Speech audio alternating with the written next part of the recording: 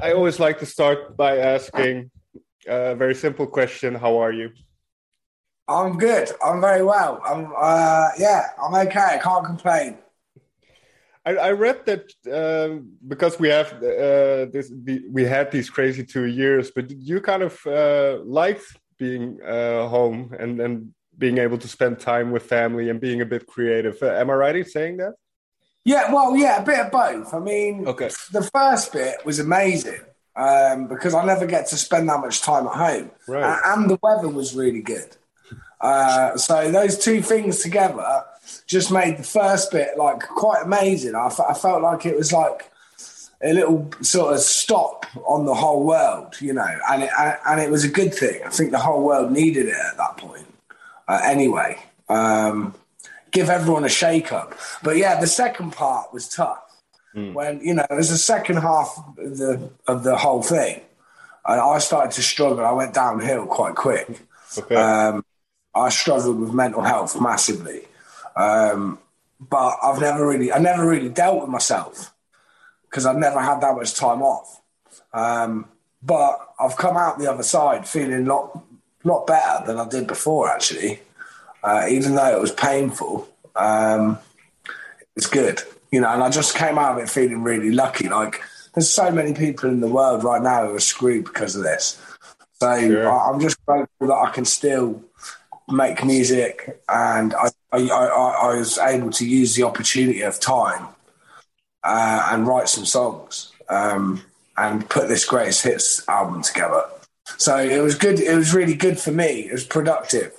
And it gave me some time to assess everything.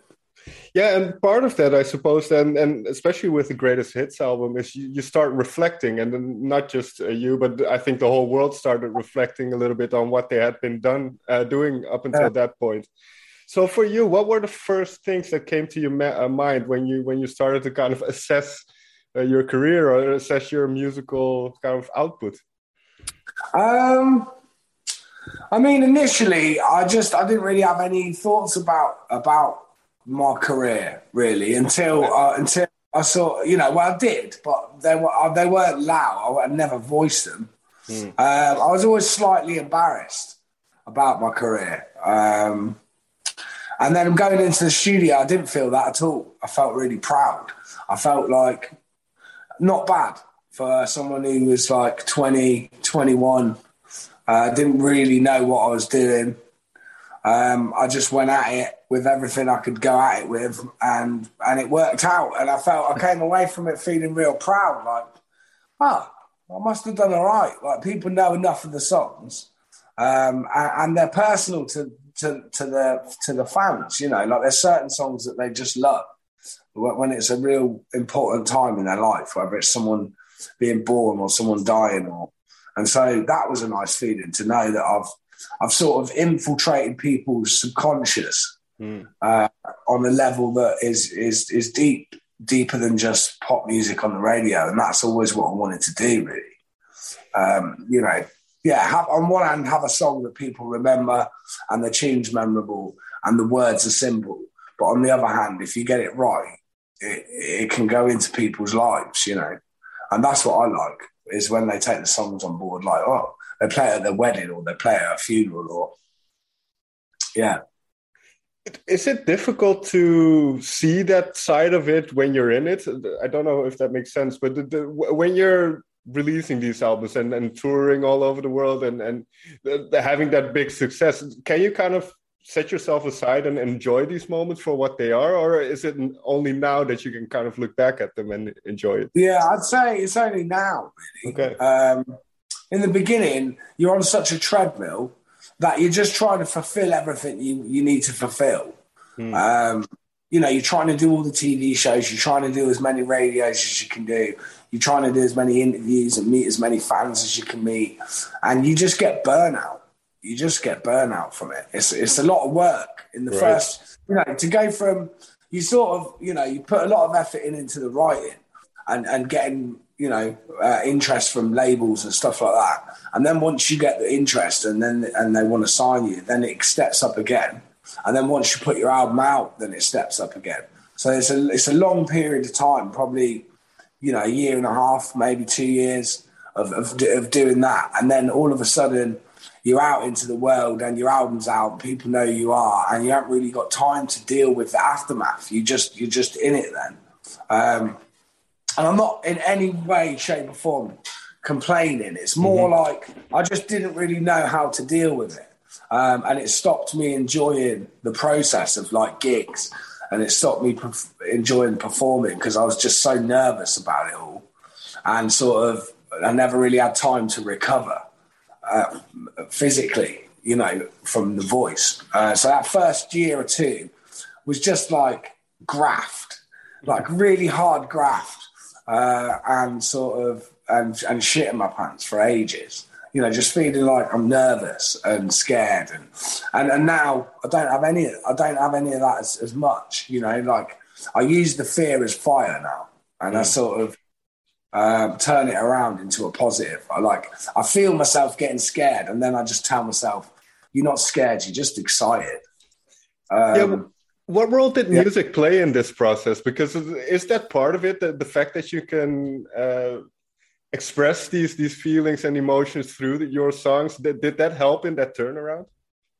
Yeah, well, I definitely think it's allowed me to sort of sink into being who I am as an artist. Like, there have been times where it would have been way easier for me to just write a little love song that gets on radio, and I tried to write about things that were difficult, things that I've been through, like whether it's losing my dad or going through trying to have babies. That it's just yeah, but I always try and be subtle.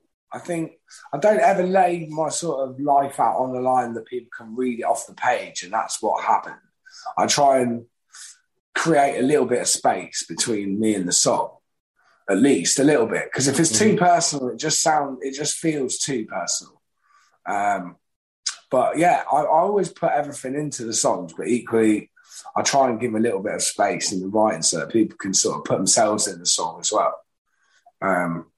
But yeah, I think that it definitely helps practicing being scared, practicing being vulnerable, practicing sort of, feeling fear but ignoring it. That's all part of being an artist, really. And it's took me a long time to realise all those things. I just wanted to like do well so bad that it stopped me from being creatively free. It made me just try and do what I thought people wanted from me. Whereas now I feel like I'm fulfilling both, really. I can write a song that I like the sound of and I'm into, and equally, and it can work on radio. So I feel like I'm trying to get to that special place where artistic freedom and creativity is there, but equally I'm coming up with results. It's like you want tunes people can remember and play, and hear and sing along to. So, yeah, that's all I'm trying to do at this point now, is just to enjoy the process and enjoy going into the studio, enjoy making up tunes. And, yeah, and it's finally come. So it's good. Is that why you decided to do these refreshed versions of these songs then as well? Because as you mentioned, you're not the same musician as you were back then, and the decisions you would make now are different than you made back then. So yeah, it was mainly because I didn't feel good about putting the recordings that are already out and that people have heard on radio for years anyway onto a CD, just as they are. It just didn't feel right. Felt like I was shortchanging people or something.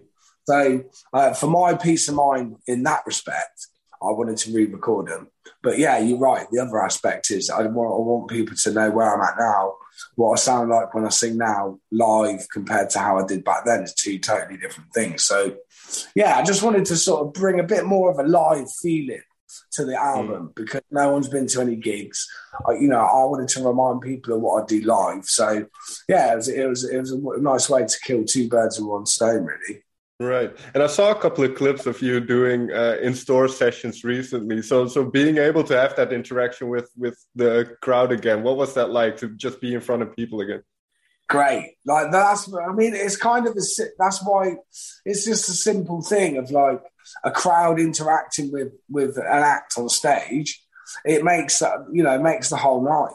It just makes it more interactive, rather than some nights you can play with a full band and you've got the full shebang and all the horns and everything, and it just feels like you're playing to a load of people, whereas when you're a crowd and they're joining with you, it just feels like you're all one thing. Like, I can't explain it. Yeah, it's like you're all together in it together. And when it's like that, it's the best feeling. It's the best feeling for everyone. It's the best feeling for me, and it's the best feeling for the crowd, because you just feed off each other. And I'd forgotten how powerful that is. Music by itself is an amazing thing.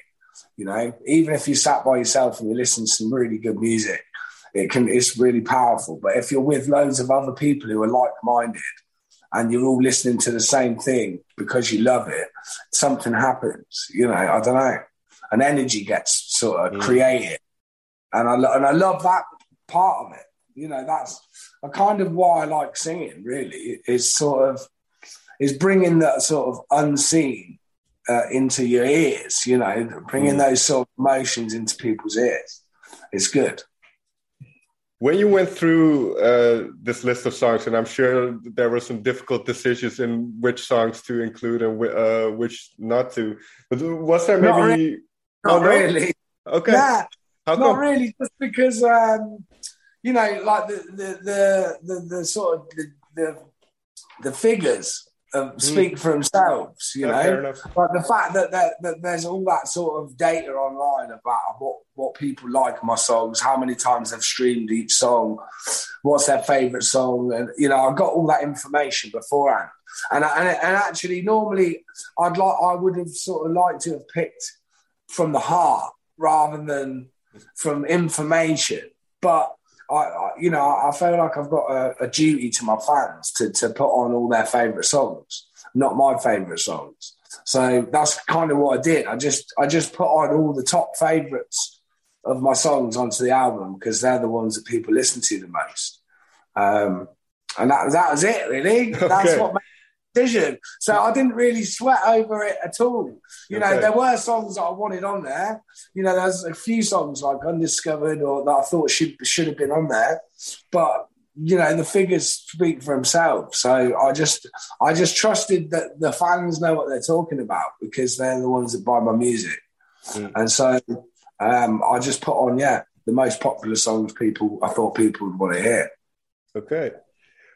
Going through these songs then, was there one that kind of, because I'm sure you play a lot of these live or have done over the years, but were there songs where you discovered new things in them, or what, maybe one that really that you kind of looked at and thought, oh, this was pretty awesome, actually, the fact that I made this song? Well, there's a few different tunes on there. Every tune's different. But I was definitely surprised by Broken Strings. Okay. I thought, it's going to be a difficult one to tackle because everyone knows the song. It's been on radio and it's got that sort of beat, and Nelly Furtado's all there. And I just sort of tried to pull it back to the song arrangement of the song and just let the song do the talking. And actually, I think it's better. I'm not saying it's better without Nelly, because Nelly was a massive reason why that song did well, but it's nice to hear it in its sort of fundamentally sort of original form, which is just a song. It was never meant to be a duet. And so I thought I'd give people a version of it that is like that. But yeah, Up that I did was quite rocky. It's quite rocky. I didn't expect that. I thought it was going to sound just a meatier version of the one I did with Jessie J. But it sounds more meaty than I expected. It's a bit more heavy. Yeah, they're all different to the originals, and they all have their own little flavour, really. But I think the ones that stick out for me that I'm pleased with are Precious Love and Too Late for Lullabies. I think they're good songs and they sound meaty like a soul band playing them. And yeah, I just think they just sound more strident. Like before I was a bit like, I was young, I was 21, I was singing love songs, and I knew people weren't going to be massively into my shit because I was a young lad, so it's took me a long time to feel confident in what I'm doing. But I definitely tried to capture some of that on the record and just be more in the pocket of the song and sort of owning the space a bit more, rather than being like, I'll do 3 takes and then just choose the best bits. I tried to just get one take that was banging and sort of do it that way, rather than piecing it all together like we did on the first album. Even though a lot of it was live, it was still pieced together. So I wanted to strip out all the bullshit from the production. Like, even though the horns are a massive part on some of them songs, I just wanted to bring it back to the words, the lyric, and the band just supporting me in the room, playing really well, but not overplaying. Just so you get like a live sounding record that is controlled, rather than like a really boring studio album or a super live record that is too live. You know, I wanted both. I wanted it to sound live, but I wanted it to have some control and some sort of experience with when to let the track go and when to not let it go, you know.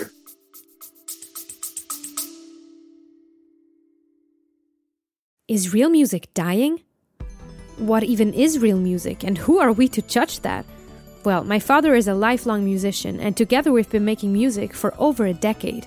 In our new podcast, we dare to ask the urgent, the weird, and the deep questions, and we have a lot of wild stories to tell.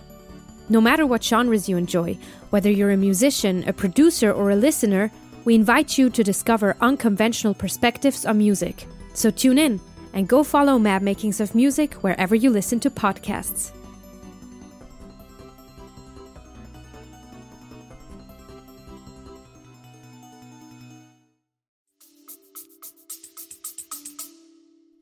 Yeah, and as you mentioned, I do think it with age, a lot of these songs and a lot of lyrics, they carry a little bit more weight with them, perhaps.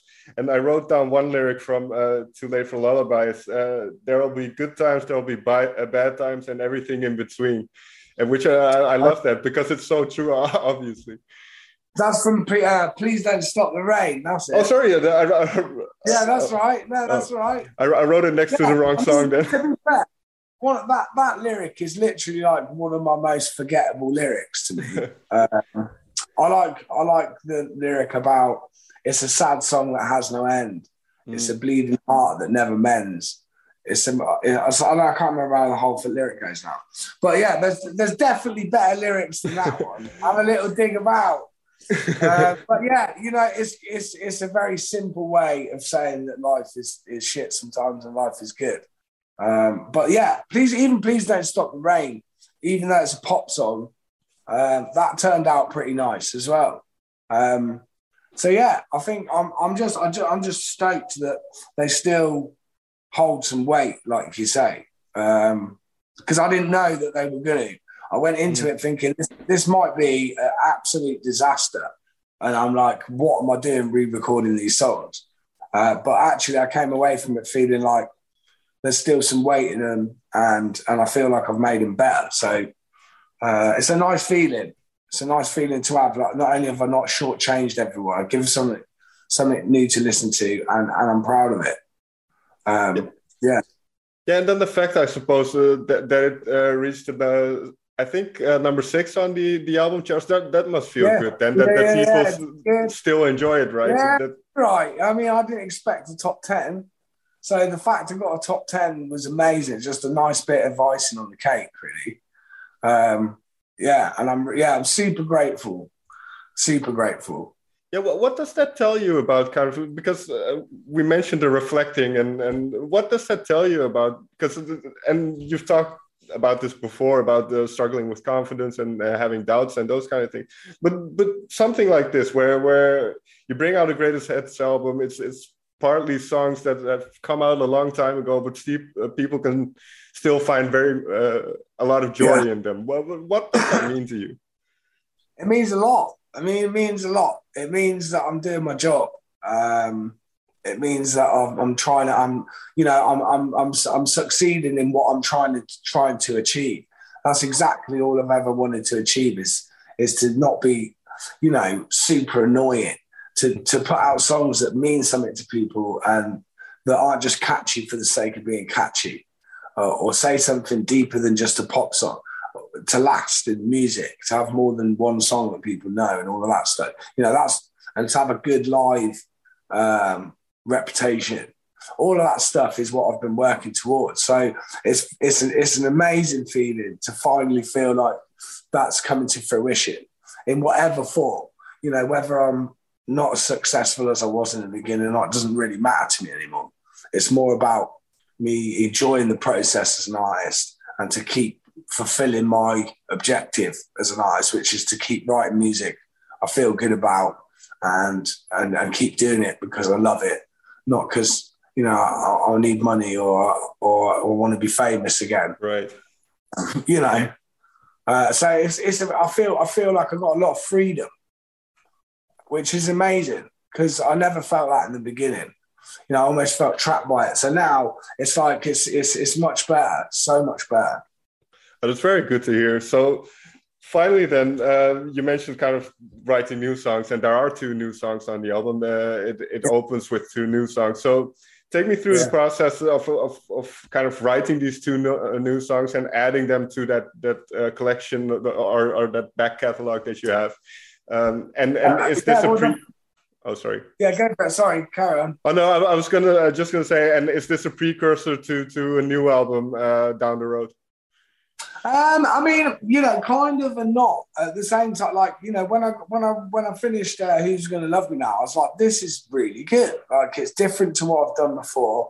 It's got a sort of forward moving energy about it. It's just like you can just sit on the mic and sing it as hard as you want, and it sounds good. And that's kind of what I wanted from it. I just wanted like a tune that isn't so emotional, that has a drop in it, that is more a dance tune. And to sort of, like a banging dance tune. And I just tried to sort of write something like that. And then the next one, Don't Mess With Love, is more traditional sort of soul pop, I guess.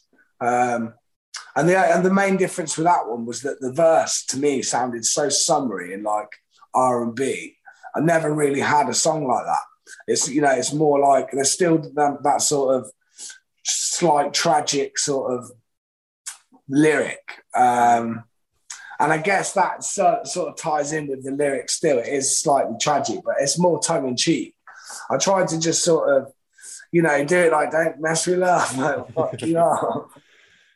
Don't mess with it. If it's good, leave it alone. Don't try and fuck with it. That kind of idea.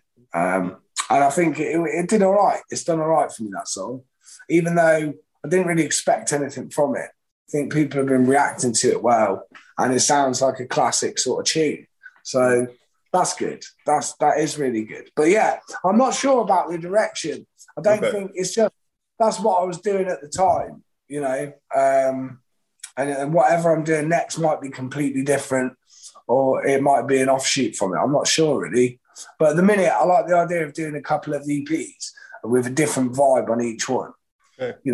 Maybe one that's more sort of dark, sort of R&B, sort of rocky maybe, and maybe another EP that's a little bit slightly more sort of Americana country soul, I don't know really until I start doing it. But I've definitely got a rough idea of a vibe for the next thing, which sounds more like more story sounding songs. Okay.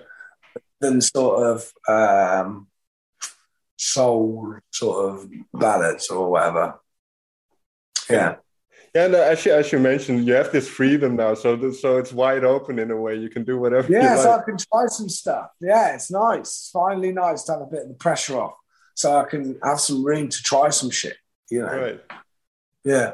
One last question that just popped into my mind then, because you mentioned the lyrics and earlier. Is there one line then out of your career that this is going to be terrible? But is there one line that you're really proud of, or that you maybe just a verse or something that you think I really nailed what I was trying to say here? Yeah, I mean, there's a song called "In My Dreams" and a song called "Person I Should Have Been." Those two songs, to me in particular, sort of hit the nail on the head, really. Like in my dreams is about me losing my dad, and I'm waiting every night to have a dream about him because I missed him, and not having a dream about him. And that was a real thing. That was 100% a real thing that happened. And I wrote about it just because it was painful, you know. And it became this real cool song that I get to play a lot. You know, if I'm feeling really like, I'm playing too many pop songs, I always slip that one in because it's a real song, you know. Yeah, and it still gets me emotional, and it helps other people that have had, you know, dads die or their mums have died, or so that's nice. That's a nice one. I think the lyrics in it are really sweet. But yeah, in terms of poignant and sort of quite clever, I'm not the right person to ask. But yeah, I'd say Too Late for Lullabies, I'm pretty pleased with the lyric. I like the way that it flows. And I like simple sort of rhyme couplets and stuff, you know, where you have a double rhyme. Yeah, so I don't know. I can't say because that's my songs, but yeah, one of them. Fair enough. James, thank you so much for taking the time to sit down and talk with me. I wish you all the best. You'll be touring the UK, I believe, in March, and then you'll be coming over here in Europe in September. So, great to see you back on stage.